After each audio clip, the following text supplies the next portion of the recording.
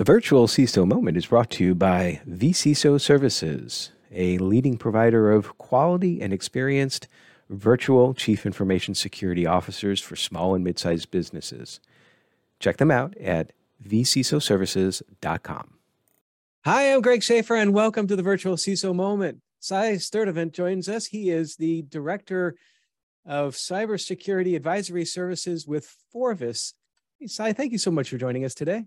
Absolutely. Thanks for having me. We talked a little bit about this in the beginning, and I knew I was going to kind of stumble over your title, and I know it's changed a little bit, but I got through it. And we'll talk about that change and what precipitated it and all that. But would love to hear your backstory, like how you got to where you're at in cybersecurity. Yeah, I appreciate that, Greg. I will say that my path to cybersecurity was one that I accidentally got into. So that is not a plan, right? Like hope is not a strategy. So my background was accounting and finance in college. I had I guess you would say curiosity growing up. I always loved technology. I grew up when cell phones were becoming a new thing. So I was fascinated by that, and just technology in general is what pulled me into this world. Mm-hmm. But I approached it from just more of a business standpoint. But anyway, had a job in college where I worked for a bank. It was going through accounting and finance. So obviously the banking kind of had a good foundation, a good cornerstone to kind of get my career started. They made me an offer as a trainee in their risk management program, and I flunked out of everything the first 90 days. I didn't like, for those of you in banking, I didn't like loan review, internal audit, compliance. And I just told them, I was like, is there anything else that I can try? And they were like, well, we do have a need for something like IT security. Would you like to dive into that? And of course, just the name alone, I loved. And I tell you what, dipped my toe in the waters of IT security, which back then it wasn't called cybersecurity, right? It was just IT controls, and absolutely loved it. It kind of plugged into my DNA profile of just all things technology, communications, and obviously protecting that data.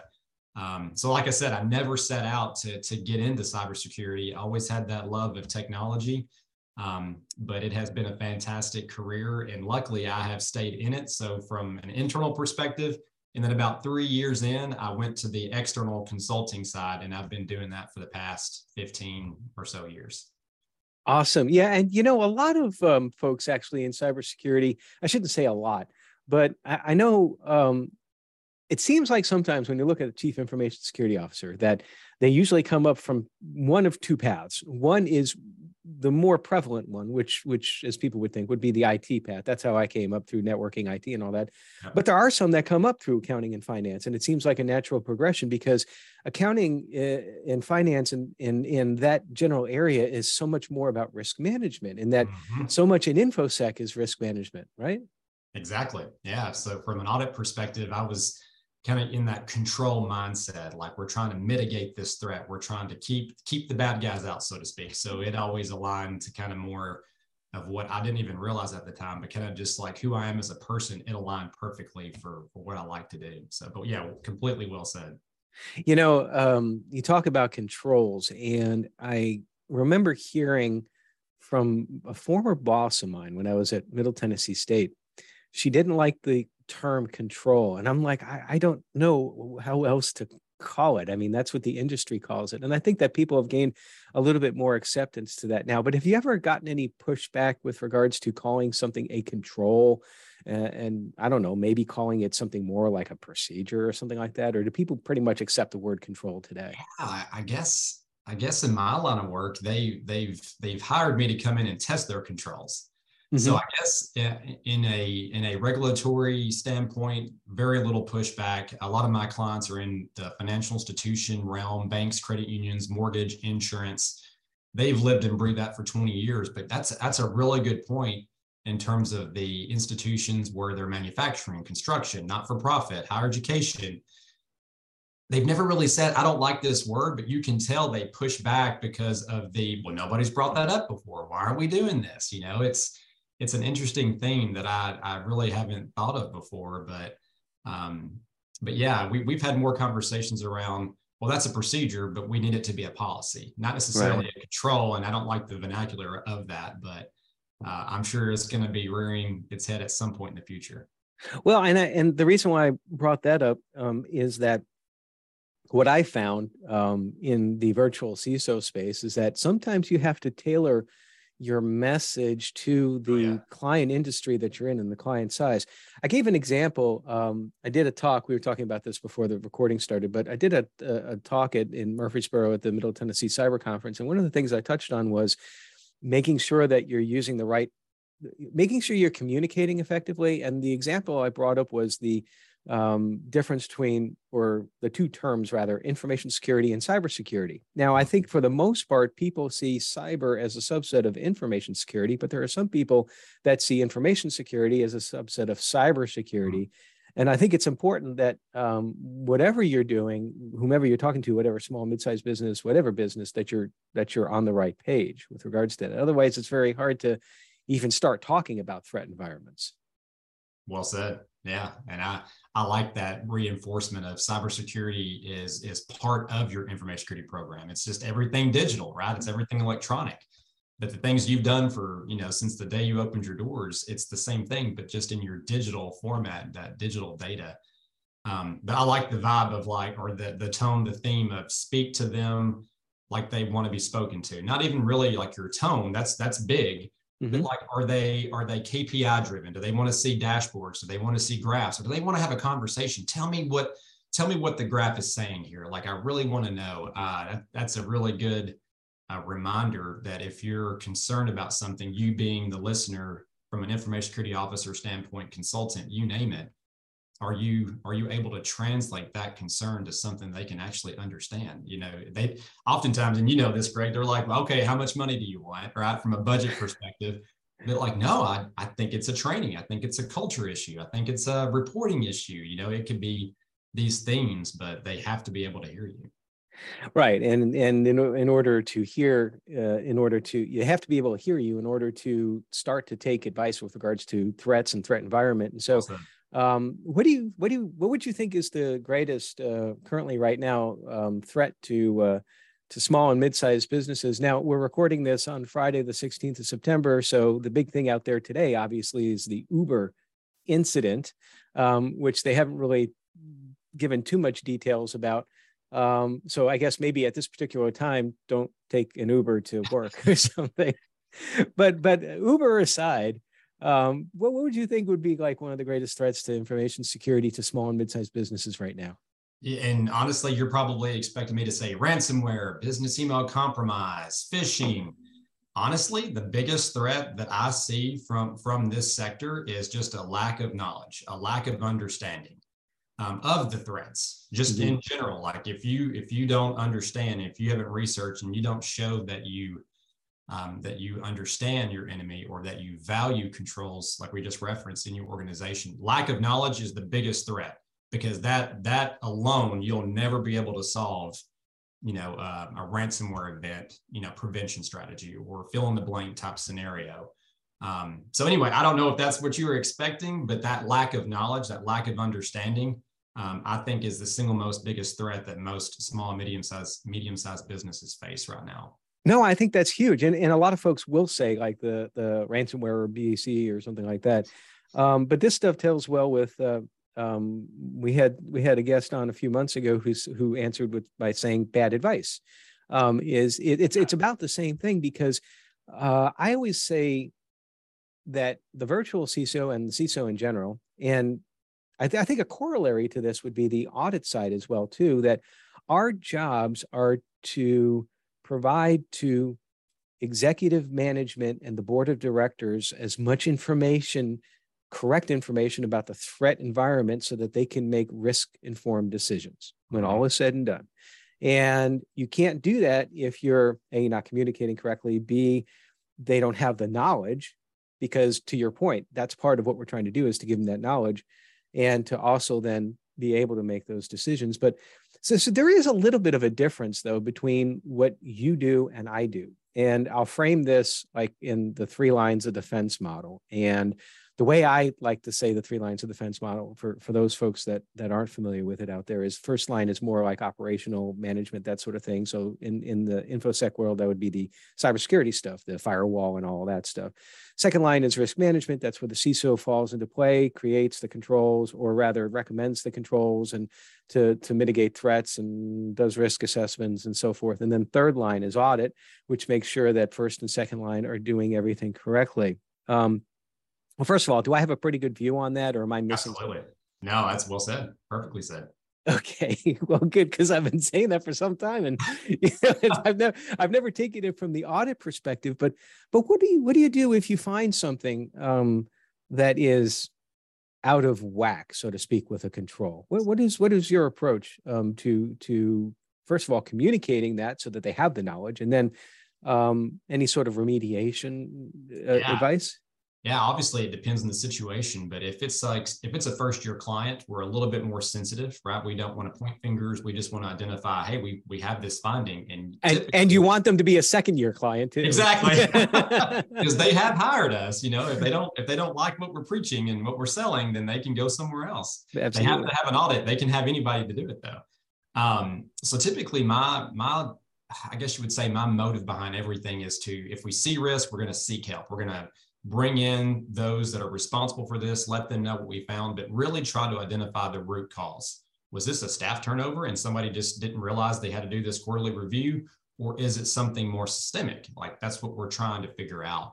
And we always try to clarify, this is what we found. This is why we're recommending what we're recommending. And then we try to transcribe a really detailed recommendation of how to solve it completely, give them that reference if they're unaware of the requirement. But yeah, going back to that root cause, like how do we think this happened? I believe this was in place per your comments, but we're not seeing evidence of that. So most of our conversations center around getting to the root cause, because if not, you're gonna address the symptom. You're not gonna address the disease. So I like to think about the concept. We'll get back to controls here for a second. We have like primary and compensating controls. Mm-hmm. And I have been in audits before where an auditor will say, well, you don't have this particular control in place. And just because it's the first thing that came to my mind, let's just say network access control, that there is a standard out there that you're auditing against that says you have to have network access control in place. There could be compensating controls that mitigate that risk, because really what you're looking for, correct me if I'm wrong, but what you're really looking for is not necessarily a check the box with every control, but you're looking to see that the risks associated with not having that control are mitigated. Is that a fair statement? Absolutely. Residual risk is low and accepted.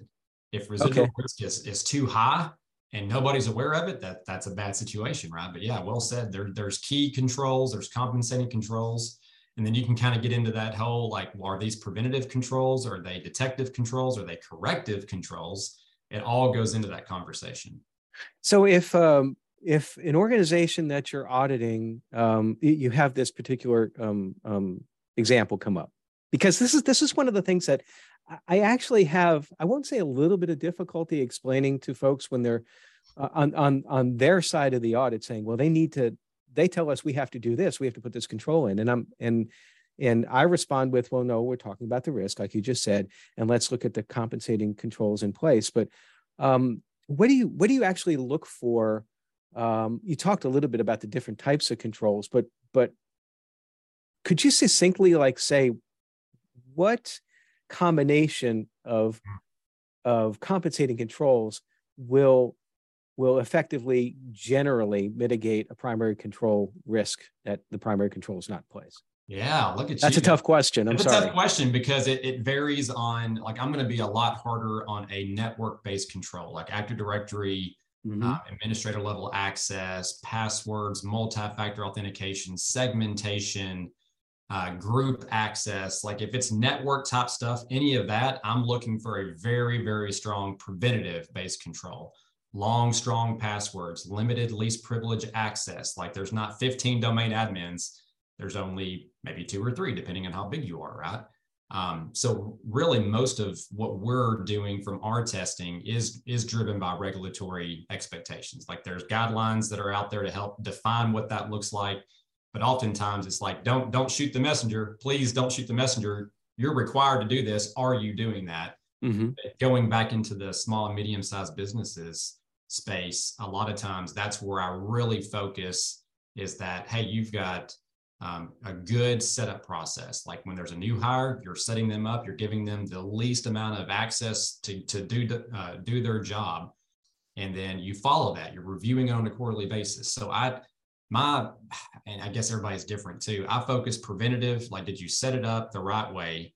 You've got everything in place, and then you have good detection behind that, right? It's not detection is the primary. Some people will say, oh, well, we don't change passwords. We give a lot of domain admins their admin access to do their job effectively, but we still monitor. It's like, well, but you're putting a lot of faith and trust that it's going to be caught in time. Why not put that good prevention in place? And then if something slips through, it's going to be detected and caught quickly. But ultimately, going back to from an information security officer perspective, it's not my decision to say, have you mitigated that risk to an acceptable level? Ultimately, that's management's interpretation. They've done that risk assessment. They've identified their assets. They've identified the threats, the likelihood of those threats occurring, the impact of those threats, and here's the controls. And what did they say the residual risk was? You know, if it's low and accepted, then I can't really interject much unless they, again, like we said, ignorance, right? Like they didn't know they had to do these controls to be compliant or to be well mitigated against ransomware or business email compromise.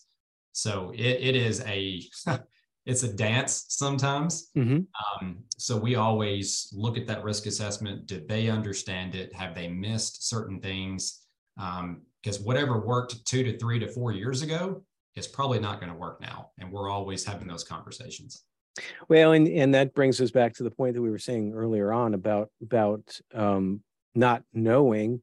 And I think sometimes that I've seen sometimes where executive management kind of liked being in the not know until once they found out things, and then they became engaged. And then it's just like, oh, did not realize just how difficult this was. And they also would have a false sense of security, no pun intended, that just because they got a pass on an audit or they got certified SOC 2 or something, that they're then suddenly all secure. Would you agree that this is sort of like the beginning of it? It's kind of like an ongoing process. You're just measuring in time, right?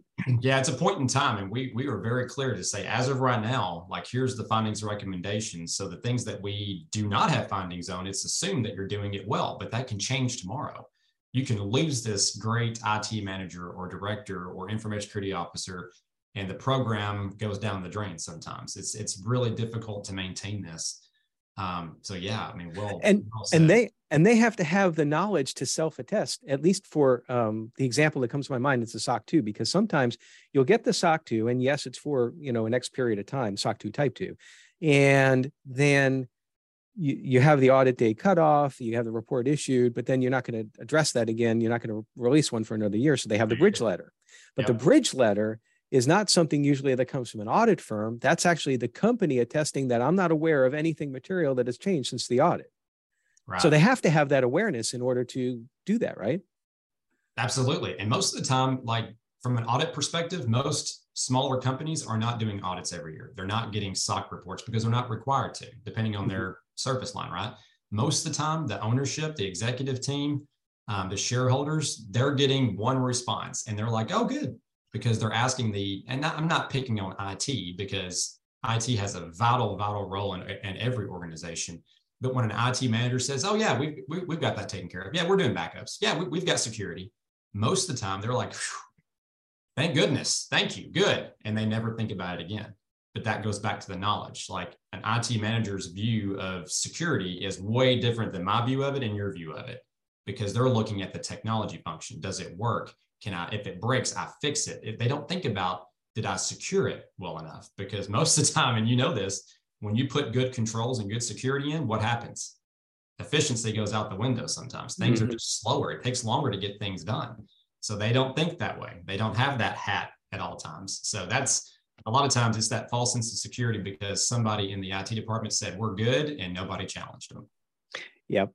No, and they don't want to deal with the friction sometimes. So at that point in time, but Well, I could talk controls and 3 lines of defense and auditing and all that, but we don't have enough time. But I would like to. I know that there's a lot of stress in InfoSec, and audit's a little bit different. I don't know if there's like more stress in the audit field or less stress in the audit field. I would submit though that there's some stress, right? Oh, absolutely. So what do you do to help decompress, get away from it all, for example? Yeah, and from my world, it's more deadline driven. Like obviously we have stress, it's just a different kind of stress. We're accountable to the client to be sure that we test everything we said we're going to test. We were in depth. There was a lot of quality, a lot of good consulting built into it. We issue our reports timely. But what if you lose a team member, right? What if a client says, "Oh, I need to push you 2 weeks," and we don't have room for them? So that stress is almost like a vicious cycle, a domino effect, so to speak. So really the best way that I try to tackle my work and life, like we all do, is segment the best that I can. I don't weave work and personal together all day long. I try to keep my head down, keep personal distractions to a minimum. And then when I don't say whenever 5 o'clock hits, because that's sometimes out of my control, but whenever it's like end of day, then I mean, it's almost like you shut your computer off. I shut my brain off from a work perspective, and it's family time. It's exercise. Go to the gym, as I see you in the Y oftentimes. Yeah. I would say how I decompress is just finding a way that recharges me. Rest is one thing, but what really recharges you? And I've tried to focus more on that than just sitting on the couch watching TV. It's like, well, that's rest, but I didn't really gain energy from that. So yeah, for me, it's spending time with the kids, laughing, making them laugh, exercising, and spending time with friends and colleagues, and not talk about work. That's really, it's hard to do, but that's really big for me. It's very hard to do, and particularly in my world as a business owner, it's like sometimes it's hard for me to get away from it. So it is your life. Yeah, when you own a business, it's your life. Yeah. I think the reason why I asked this of everybody is not so much maybe for the folks out there, it's for me. I don't know. It's like, give me some ideas how to de-stress. But what future plans? What do you have? What do you see Cy 5 years from now? Yeah, no, I'm fortunate enough to work for a fantastic accounting and advisory firm. We've gone through a significant merger in June with another fantastic accounting firm. So BKD was my legacy firm. We've merged in with Dixon Hughes Goodman out of the Southeast Carolinas. And now we're Forbes, right? So Forbes is a new top 10 accounting firm. So I have no plans to go anywhere. The team and the company that I loved is now even better. So for me, it's just trying my best to, like you said, protect my energy, protect my passion for what I do, because if I lose that, then the team is going to see that. The company is going to feel that. The clients will know that I'm checked out. But if I can balance everything that you and I are preaching, my plan is to be here for another 20 years, retire and go off into the sunset, and maybe even do what you're doing. Consult, write some books, keep speaking, keep preaching. As long as they'll have me, I'm staying. So Cy will be our next podcast host 20 years from now if the virtual CISO moment is still on. A lot less hair and more wrinkles, but I hope to be around for sure. Awesome. Well, listen, I do appreciate all that you do. I know that through what I do, we work with many different audit firms. Always loved working with BKD and now Forvis. You guys do a great job. You especially. Always know that we can come to you for any sorts of questions and get a straight answer because you're trying to help us. So appreciate that. Cy, it's so great catching up with you again. Appreciate having you on, man. Yeah, no, it's been a blast. I've been waiting eagerly for this opportunity. So you've had so many good guests. I feel honored to be a part of it. And again, right back at you. Appreciate what you're doing. Obviously, you've spoken about your mission and why you're in the position, why you created the firm, why you're offering these services, why you're doing these podcasts. So I know it takes a lot of energy to do this and a lot of grit. And so I equally appreciate your efforts to keep this narrative alive, to keep companies safe and secure. So right back at you. Well, thanks, Cy. Well, appreciate it. Look forward to us catching up over breakfast sometime. Yes, sir. Talk soon. All right. And everybody else, stay secure.